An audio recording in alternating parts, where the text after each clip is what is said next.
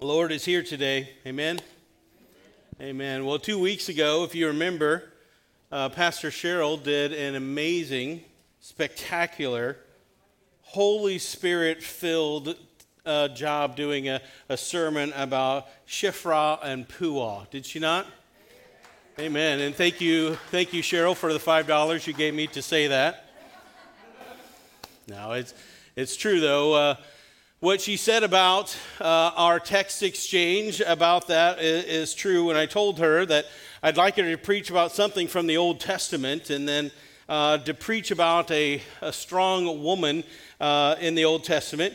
But what she doesn't know is that I was only halfway joking when I told her to preach about Shiphrah and Puah. And she asked me, well, who in particular do you want me to preach about? And I just did a quick Google search, strong women of the Old Testament. And their names came up, and I had never heard of them before, and I said, why don't you preach about them? And she did it. So I had heard about them. I'd heard about these midwives, these Hebrew midwives before, but I guess I had missed their name in the process, but she did a great job with that. We quickly realized, though, that there was a lot to their story. And she brought us that message about the obedience to the Lord. And if you missed it, you should go back. You should listen to that. It's a couple weeks ago. And while you're at it, listen to the testimony of our teenagers from last week. Wow. You're going to be blessed. You're going to be blessed if you listen to them as well. So Cheryl introduced a term to us, a concept called Ezer. If you remember that. Shiphrah and Puah were Ezer women. Ezer means the ones who help. Ezer is a Hebrew term. It's used 22 times in the Old Testament. We find it the very first time in Genesis chapter 2, in the very beginning of the Bible, when it refers to Eve as Adam's helper. Genesis chapter 2, verse 18 says this, the Lord God said, it is not good for man to be alone, so I will make a helper that is suitable for him. I will make him a helper. Now, I think, though, what we have done with this interpretation of this word, helper, has been incorrect. The word helper is not meant to be somebody that's subservient. It's not meant to be a subordinate. Eve is referred to as the helper, the Ezer to Adam twice. 3 times the word Ezer is used to describe powerful countries that were called upon to help the nation of Israel when they were under attack. And the rest of the times it was used to refer to God himself, who was called to help mankind. And what tradition has done is take this word Ezer and tone it down when we talk about Eve. Tradition kind of has made Eve maybe even second fiddle to Adam, maybe a little bit lower, a little bit inferior, a lower rank than him. But if we look and we compare the exact same word that God used about Eve, when it's used in the other times of the Bible, we don't come to that conclusion. See, when God called upon powerful nations to save Israel, he wasn't calling on somebody that was inferior or outranked or second rate. If we refer to God, if we look at those times where God was called the Ezer helper, we're not calling on somebody lesser than, are we? We're not calling on somebody that's substandard. It's completely opposite, in fact. So the term Ezer, our helper, it's not an inferior term at all, because in every single usage, if we look at that, it's at least an equal, but it's also could be even superior term. So perhaps the better translation of that Ezer, an Ezer person, an Ezer helper would be that person that's called upon to rescue you when you have no clue what's going on in your own life.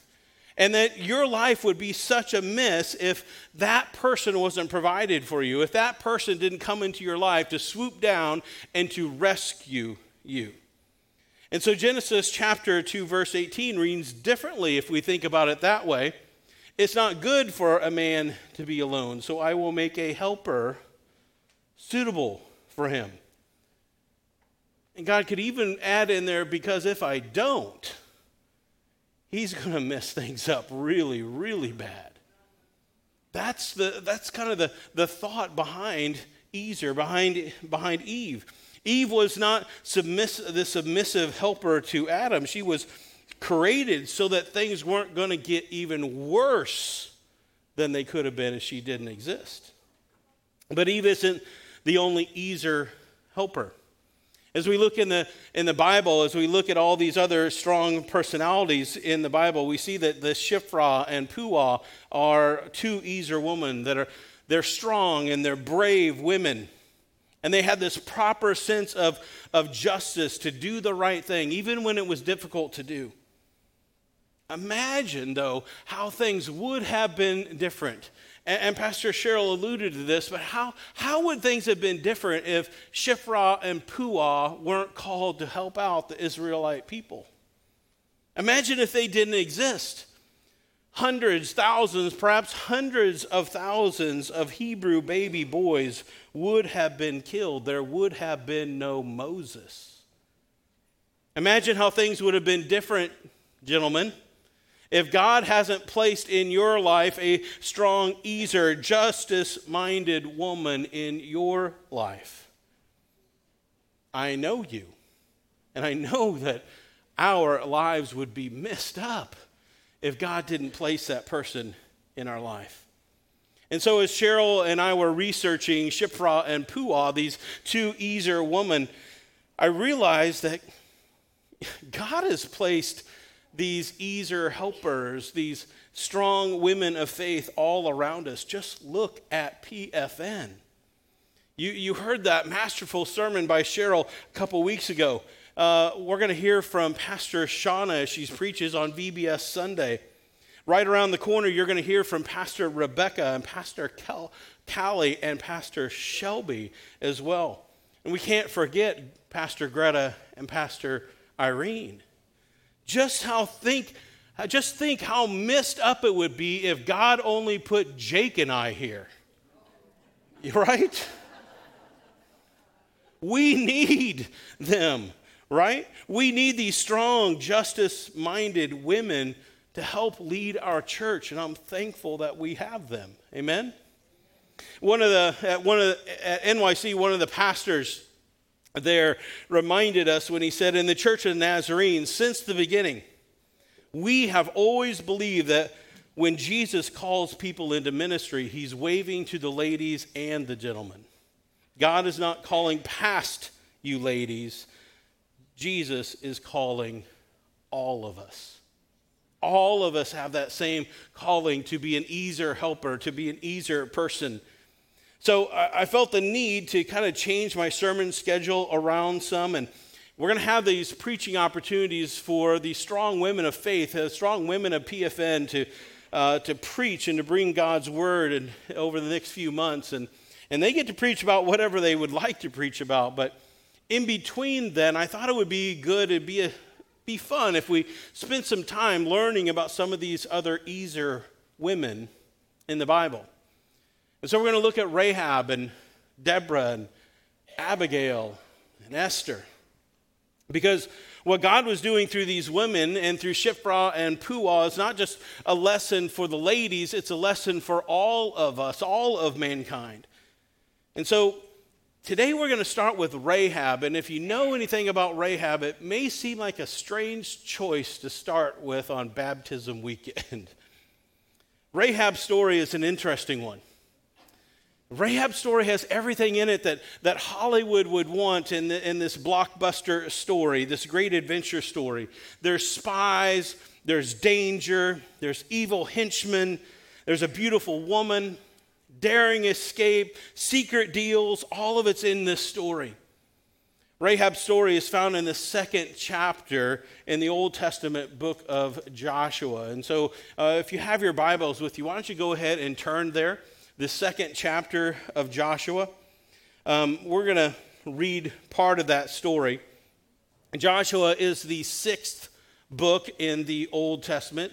You have Genesis, Exodus, Leviticus, Numbers, Deuteronomy, and then Joshua.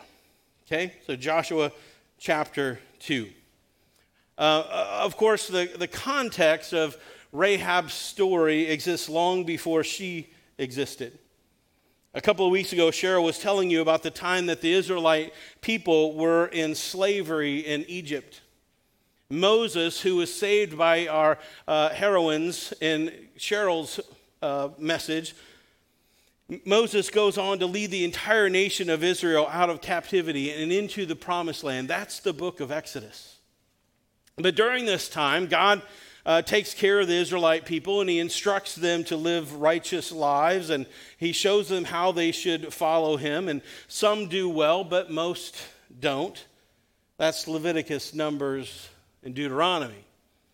So long story short, after 40 years of walking around through the wilderness, Moses dies, and Joshua is appointed the new leader. And God has finally brought Israel to the Jordan River. And they can look across and see the promised land, the land that he had given them already, the land called Canaan. It's where the modern-day Israel, or the West Bank, portions of Lebanon and southern Syria are today. This is the region that they were at. But there's a problem. God has led them all the way up into the promised land, but the problem is there's already people living there.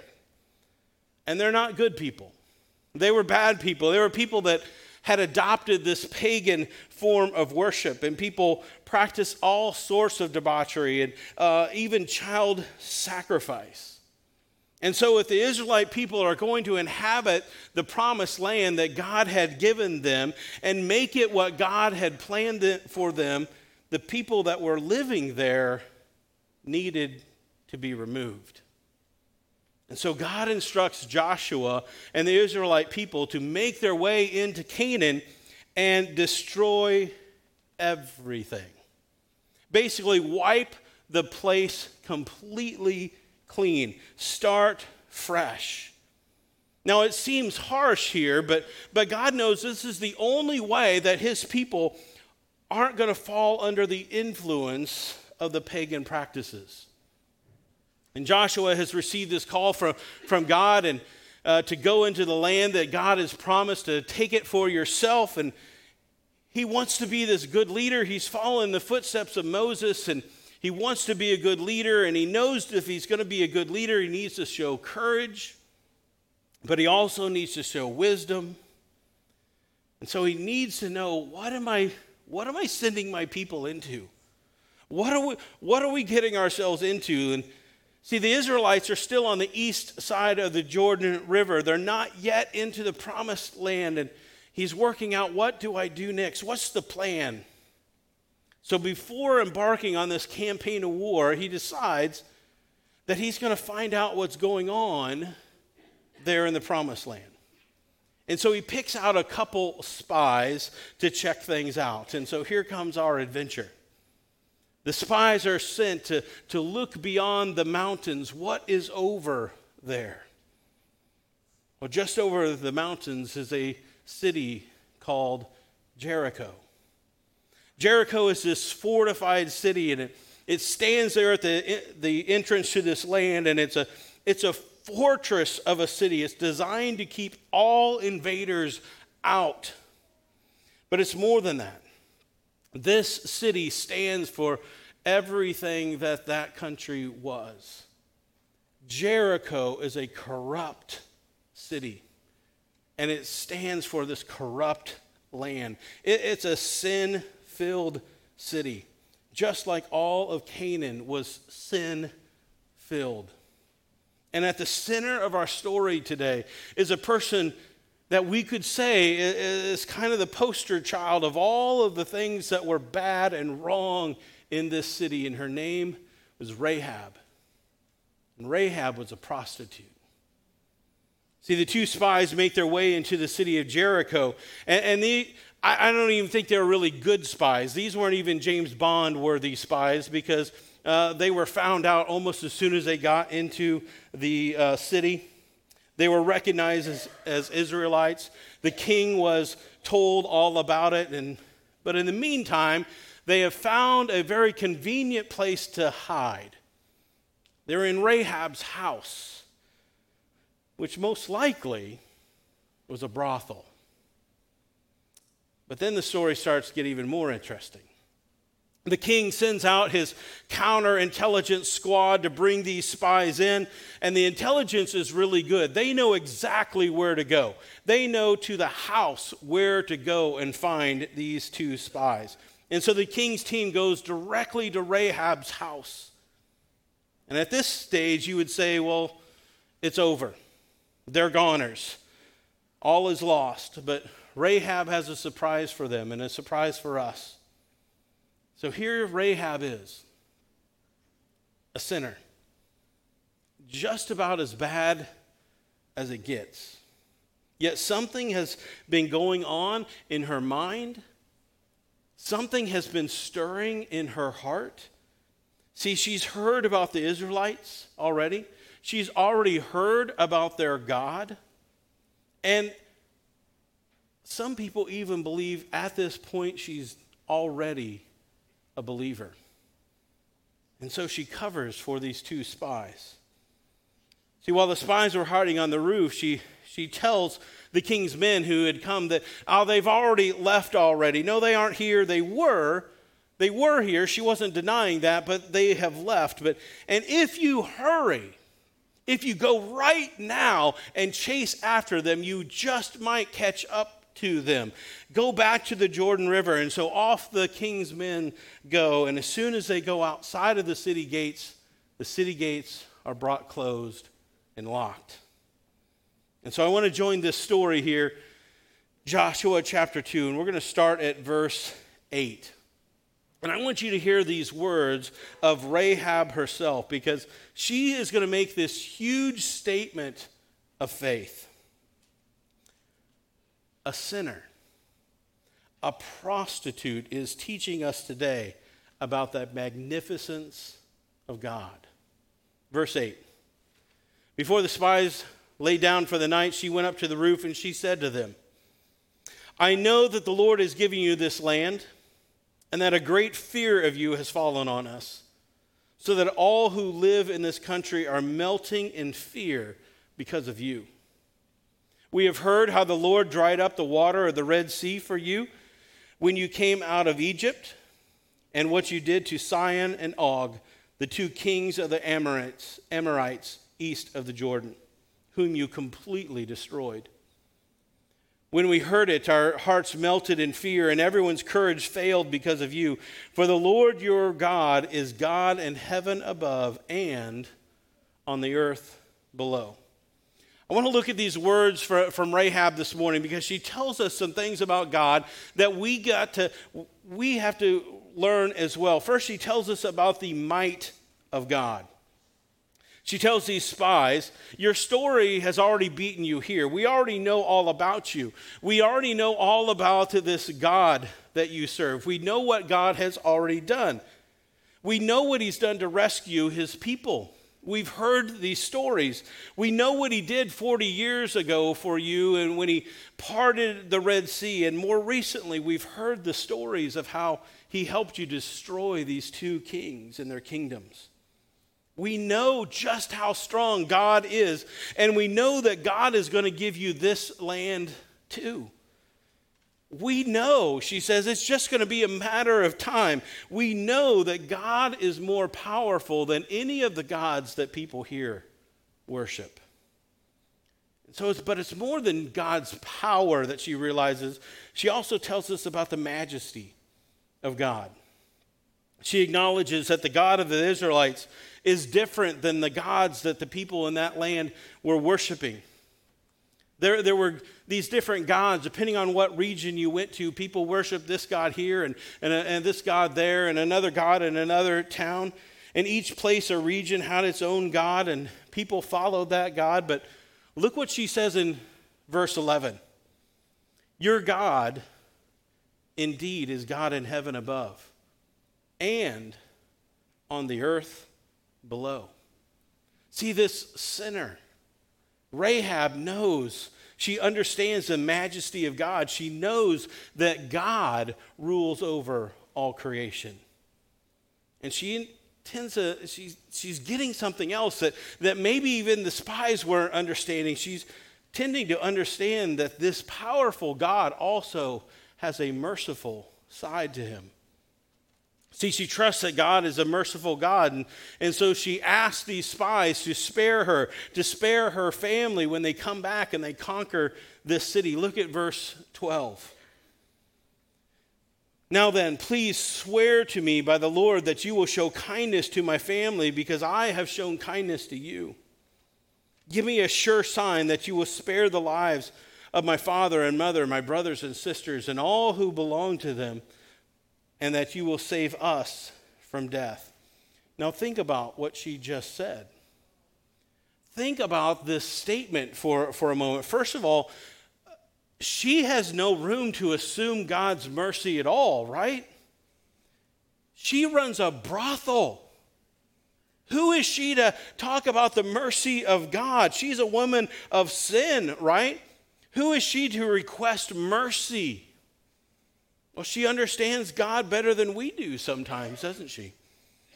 We know very little about this conversion of Rahab, but traditional Jewish literature says that she was probably about 50 years old and she had already been a prostitute for 40 years. However she converted, we know that she knows that God is a God in heaven and over the entire earth. And she also knows that God is a God of forgiveness and mercy. She knew God is a God of mercy. You and I, we've all benefited from the mercy of God, whether we know it or whether we realize it. Rahab knew it. Rahab was living it. Secondly, she lived in a house that Scripture says was actually built into the wall of that city. The wall that surrounds Jericho, her house was inside the wall. Now, cities at that time would have these huge walls built around them to keep all the invaders out. And there were typically a few gates in that city that were opened up so people could come and go. But in times of war, those gates would close and nobody could get in and nobody could get out. And this wall around Jericho was especially large. It was vast. It was virtually impenetrable. And the city wall of Jericho had withstood other assaults before. Nobody had destroyed Jericho. Yet Rahab had no doubt.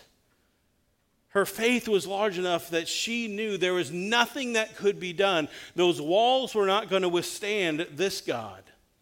God was going to win. God was going to succeed in taking this city. Why? Well, she told these spies, I know what's going to happen, because if God is with you, this wall has no hope. This city of Jericho is doomed against your God. Your God is too strong. Your God is too powerful. He is the true God.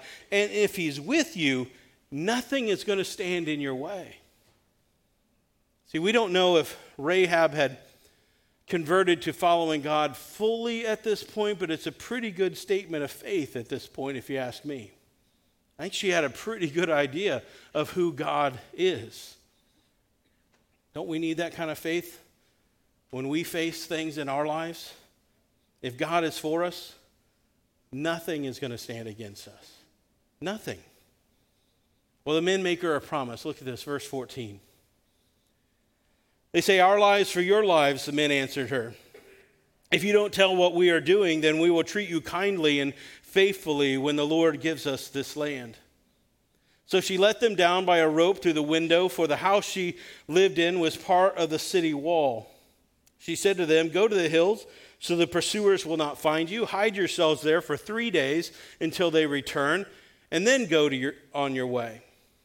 Now the men had said to her, This oath you made us swear will not be binding on us, unless when we enter this land, you have tied the scarlet cord in the window through which you let us down. And unless you have brought your father and your mother, your brothers, and all of your family into your house, if any of them go outside of your house into the street, their blood will be on their heads. We're not responsible. As for those who are in the house with you, their blood will be on our head if a hand is laid on them. But if you tell what we are doing, we're going to be released from the oath that you made us swear." "Agreed," she replied. "Let it be as you say." And so she sent them away. And these spies departed, and she tied that scarlet cord in the window of her house. And she and her family will be safe as long as they are inside the house and as long as she hangs the scarlet cord from the window. The scarlet cord. See, this story of Rahab, this easer helper to the Israelite people, is a powerful story of faith. Yet there's something here that God has placed yet another one of his stamps on to let you know that he was there and that he is in control of this story. I want you to think a moment about that scarlet cord. Maybe it reminds you of something. I don't think it's by chance that God had the spies tell her to hang a scarlet cord from her window. A red-colored cord would be hung from the window of Rahab's home. 40 years before, when God was preparing for the escape of all of his people from slavery, what did they put on their doorposts? It wasn't a scarlet cord, but it was the scarlet blood of a perfect lamb. I don't know for sure, but is this scarlet cord meant to remind us of the grace of God? How God has rescued all of his people from the bonds of slavery? Was a condition for their survival. Back in the Passover, back when they were in Egypt, as the angel of death passed over the land, the condition for their survival was they had to be in the house where the doorpost was covered by the blood, the scarlet blood of the Lamb. It seems to me that God is providing maybe an echo to that rescue in the rescue of Rahab and her family. And just as the Israelites were safe within the houses there in Egypt with the blood on the door, so Rahab's family would be safe inside her home with the cord on the window. See, Jericho is going to be destroyed. It is going to be fully destroyed. And the wall is going to collapse. Except for a small section where Rahab's house was. All of it would be destroyed. Except where the scarlet cord was hanging out of the window, which was set apart by the grace of God. Jericho itself is to be set apart. Jericho, the city, is supposed to be holy. It's going to be made a place devoted to God, just as the land of Israel would be set apart as a place where God's blessing is, as a place where his protection could be enjoyed forever.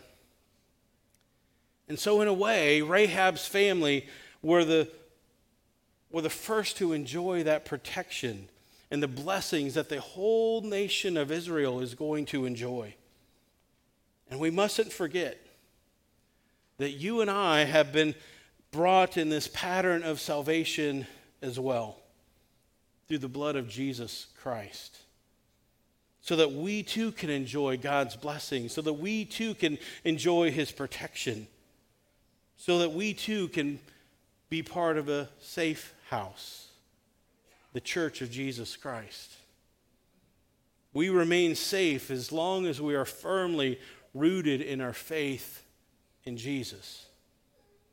And along the way, God is continually calling these easer people, these easer helpers, to help along the way, to be set apart for his glory. Men and women that are called to advance the kingdom of God. That call isn't limited to those that he's called to full-time ministry. That's call's not reserved for me. It's not reserved for any other pastor on our staff. It's a call to everyone. It's a call for the entire church. We are to be eager helpers like Rahab. Strong, brave men and women with a strong sense of justice to do the right thing, even if it's difficult. And Rahab, just like Shiphrah and Puah, were faithful followers of God who are going to stand for what's right, even if it risks their life. They're going to stand up for God. That's the call that he has on our life as well. It's our call to stand up for God, even when it's difficult, even when it's hard, even when it's risky. Today, we have three that are publicly testifying that they are not citizens of this world anymore. They are citizens of heaven. And through a public baptism, they're testifying of what God has already done inside of them. And it was a couple weeks ago, we were on our way to a beach in Tampa, Florida, after this incredible week at NYC, and all of us had been moved by God that week. We had experienced him. And Carol and I were in the car, and we were headed to the beach with Bill and Michelle Ferris. We were following the buses that were filled with all of our students and sponsors. Bill said he didn't think that he was going to get as much out of that experience at NYC as he did. But then he watched you guys, he watched our teens become blessed every single service. And that is infectious, people. That is infectious. When you see someone else become blessed, you can't help but to be blessed yourself. And so he felt that pull of God on his life and his heart, and Michelle did as well. And they said, you know what, Pastor? We were going to talk to you about being baptized. Well, Michelle and Bill, just so happens we have a whole ocean behind us.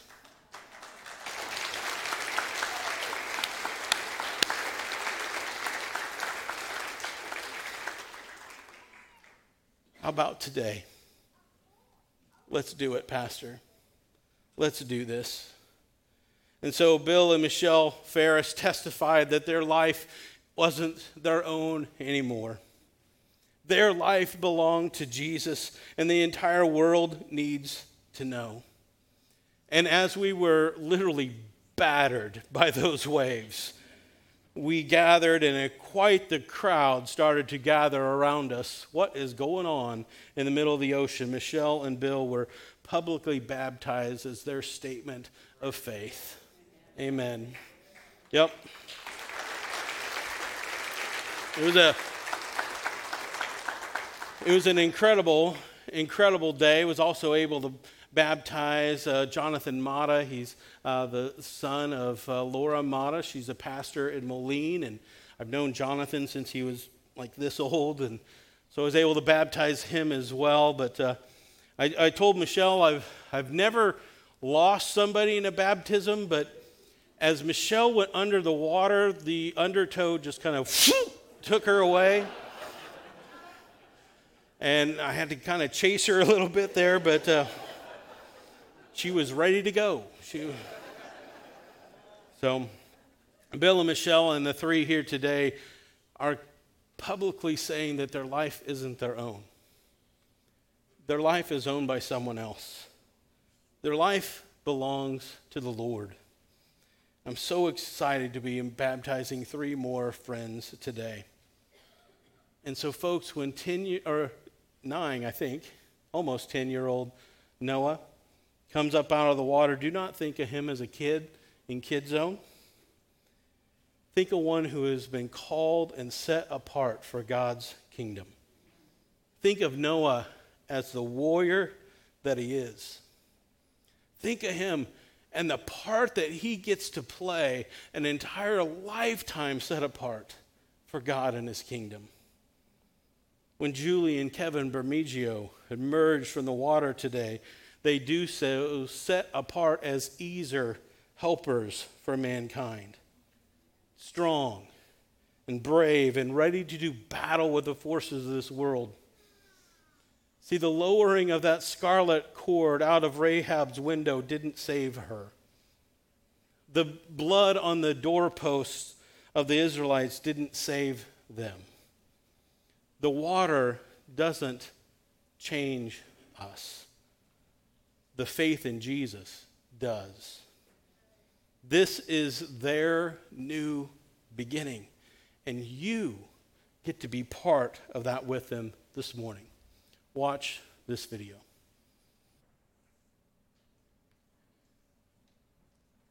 I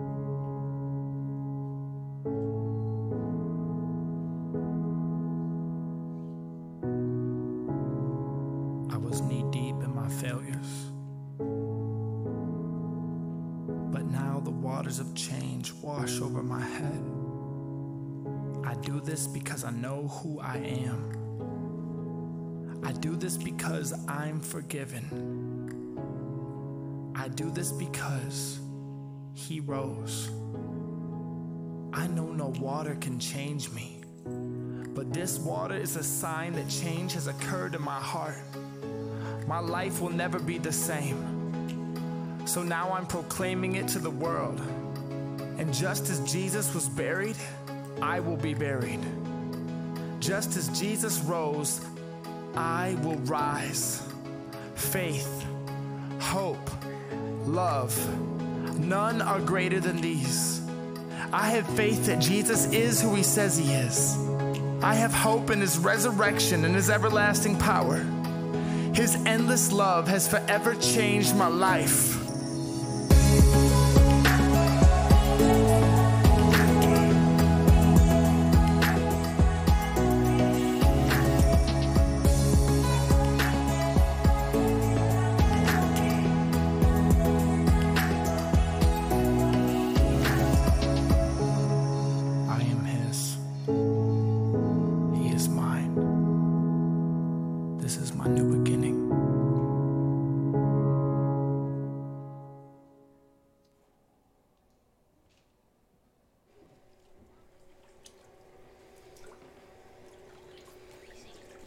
Amen. Amen. Let me introduce you to Warrior Noah this morning. Amen. There you go. If you remember, Noah was one that helped us in our Tenebrae service on Good Friday. He did such a wonderful job, and I'm so excited when Pastor Shauna told me that he was wanting to be baptized. Pastor Shauna? So this is my friend Noah Griffith, and Noah is here today because his friend Bo invited him to VBS last year. Amen. He's been a faithful attender ever since. He started at VBS, he came to Summer Blast, he came to Activate, and all other events and Kids Zone worship services, and boy, has he grown in his faith, and we are so very proud of him. He's 9 today, but he has a birthday next month, so he'll be the Big 10, double digits. He loves baseball, very good at it too, but he loves other sports as well. He's going to try out soccer, I hear. That's pretty cool. He loves science, Pastor Brian, so you guys have that in common. He loves science. He loves to attend Kids Zone services. He participates. And he is one of the first ones to raise his hand and ask questions and answer questions as well. He's very smart. We enjoy being around him. He's so fun and energetic, always willing to help out. And so if you are here today to support and celebrate Noah, please stand up. Amen.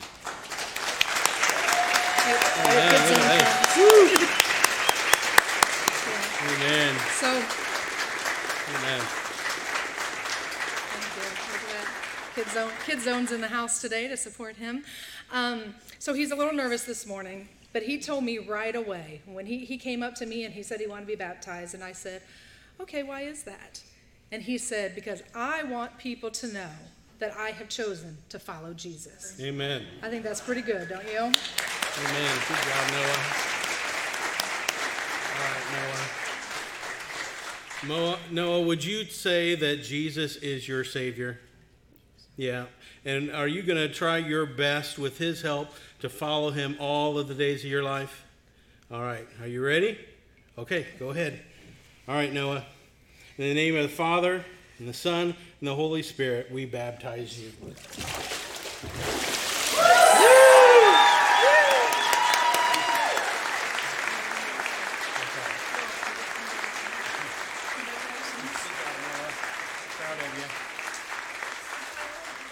Amen. We'd like Bill and Michelle to come up and not in the water with us today. We already did that a couple weeks ago, but I wanted them to give a chance for you to hear their testimony this morning.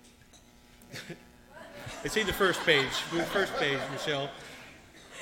All right. Good morning.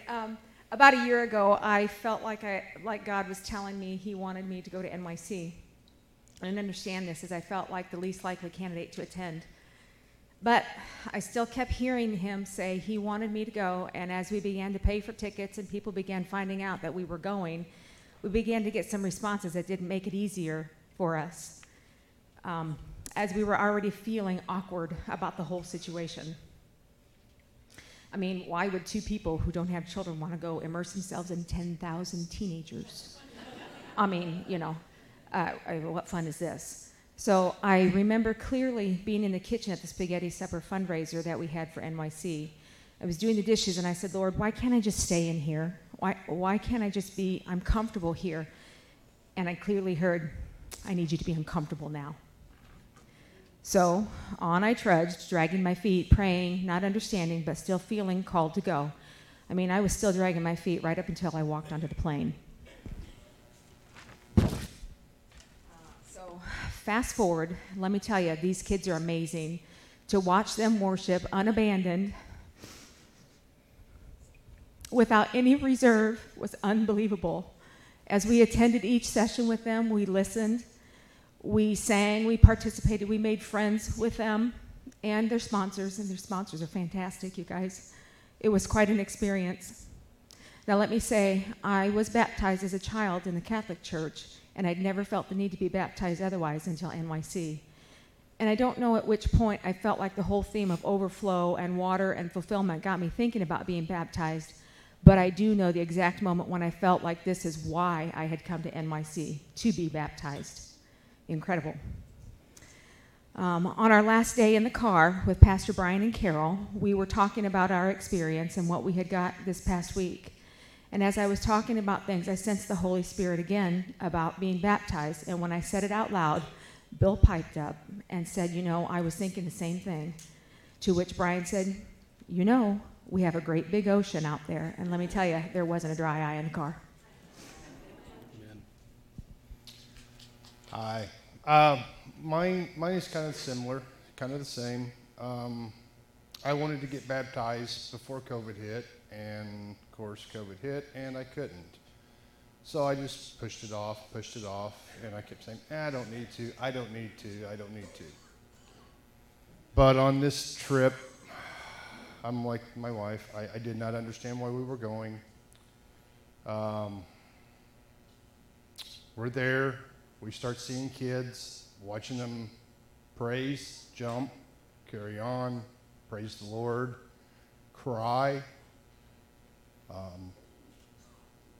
I learned that this trip wasn't about me being with the kids. It was about me experiencing something that I got to miss out on when I was a teen.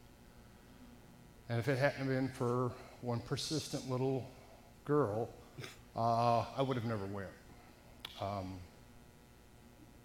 I learned a lot on this trip. I learned a lot from our teens. The teens taught me a lot, and I thank you for that. Amen. Amen. Well, if you are here in support of Bill and Michelle, would you stand up and give them a round of applause? Amen. Amen. Amen. Thank you. All right. Amen. And that offer is still open. If anybody else wants to go to the beach, we'd be glad to do that. So would you welcome my friend Julie? with us today? Amen. Amen. This is Julie Bermigio, and so glad Julie is part of a mom's prayer group here at the church. And Julie, thank you so much I know that you prayed for our boys and prayed for other teens within our church, and so thankful for that and her faith. Julie said that she was saved over 10 years ago, but this is not where Julie feels comfortable in front of people.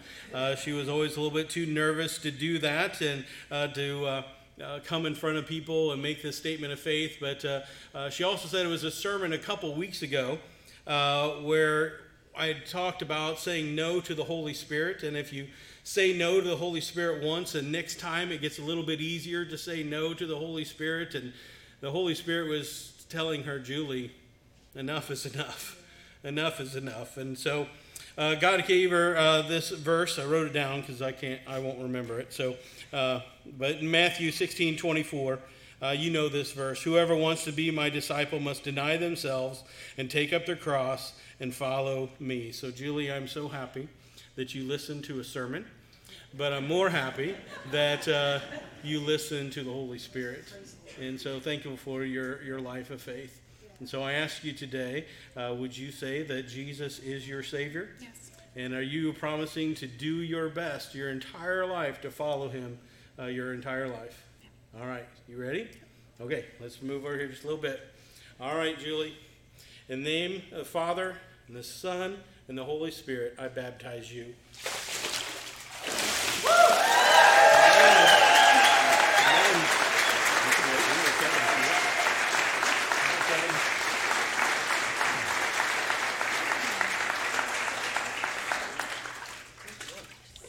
All right, Kevin. This is my friend Kevin Bermigio as well, and Kevin, you've been coming here for about 4 or 5 years, 4 years around there. Okay, and Kevin serves on our security team. I hope somebody is covering for you right now, but he's right there. Amen, amen. So. Kevin is okay with talking in front of people, and so he's going to share a few words for you this morning. Sure. So, I was raised Catholic, so that was kind of one of the things, but I've always kind of been looking for a church family. Never really felt like I needed, or never really felt like I was part of one until the day I walked into this church. So this was something that I wanted to do in support of my wife, Julie, and to, really solidify my membership in my family here. It was just something that I needed to do in order to continue to be the example for my family and to lead my family to be one with Christ and to continue to follow the Holy Spirit and to continue to seek after our relationship with God and Jesus. So that was really the genesis of where I was at with coming here to be baptized. There was a moment when as far as I would say I was saved, it wasn't that long ago. Being someone who was on my own since I was around 17, just for circumstances that happened with my family, I always thought I had to be the one to do it all, do everything by myself. And I ran across a situation where I couldn't do it alone anymore. It was too much. It took a pretty big chunk of who I was, and it was a massive stressful environment for me, both physically and mentally. So one day I just decided that I needed to drop to my knees at that point and say, I can't do this. This is not for me to do anymore. Amen. This is for you to take, and whatever it was, whatever it is, whatever you need me to do, I will follow. And from that point on, I let it go. And my life has been great, because of it. Not without its challenges, but I know that he is there for me anytime I need him, and he is there to lead me wherever he sees fit. And I just have accepted that and followed oddly enough, it is even more strengthening, and it's 100% freeing in order to live my life that way. And I thank God and I thank Jesus and obviously the Holy Spirit for their leadership in my life and their guidance. Amen. Amen. I want to, Julie, do you want to come back in with us? You want to stand over here on Kevin's right. I want to invite Julie to come back, and your Easer helper is with us today. And so if you are here to support the Vermigios, would you go ahead and stand and let them know?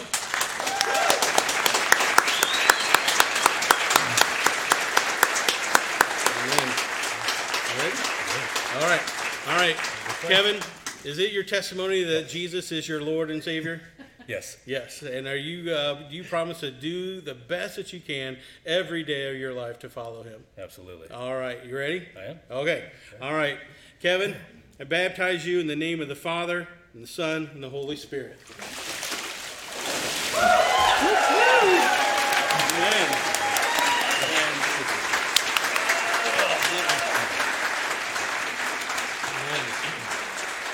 Amen. Oh, thank you. What a wonderful day. Amen. Amen. We get to, the great promise for all of us is that we get that new beginning at any point in our life, that we can go to Jesus and say, I need a redo. I need to start over. And so we celebrate with our friends that have been baptized. And thank you for being here. Let's close in a word of prayer, shall we? Heavenly Father, we love you. We thank you, Lord, for being here today and our wonderful worship that we had, bringing in new family members into membership today, and then celebrating you, Jesus, what you have done in the lives of these 5 who are baptized today and a couple weeks ago. Lord Jesus, we love you. We thank you so much for never giving up on us, for always pursuing us. We thank you, Lord, for your just relentless pursuit of us. Because if left on our own, we would go a totally different direction. So thank you, Lord, for your prevenient grace of drawing us closer to you. Thank you, Lord, for your saving grace and ability to say yes to a Savior that would fully forgive us. And Lord, thank you for your sanctifying grace, that you love us exactly where you found us, but you will refuse to leave us that way. So Lord, thank you for continually working in our lives. Lord Jesus, you are our Savior. You are our sanctifier. You are our Redeemer. And we celebrate you today. And everybody says together, Amen. We'll see you tonight at our block party at 6 o'clock. Praise the Lord.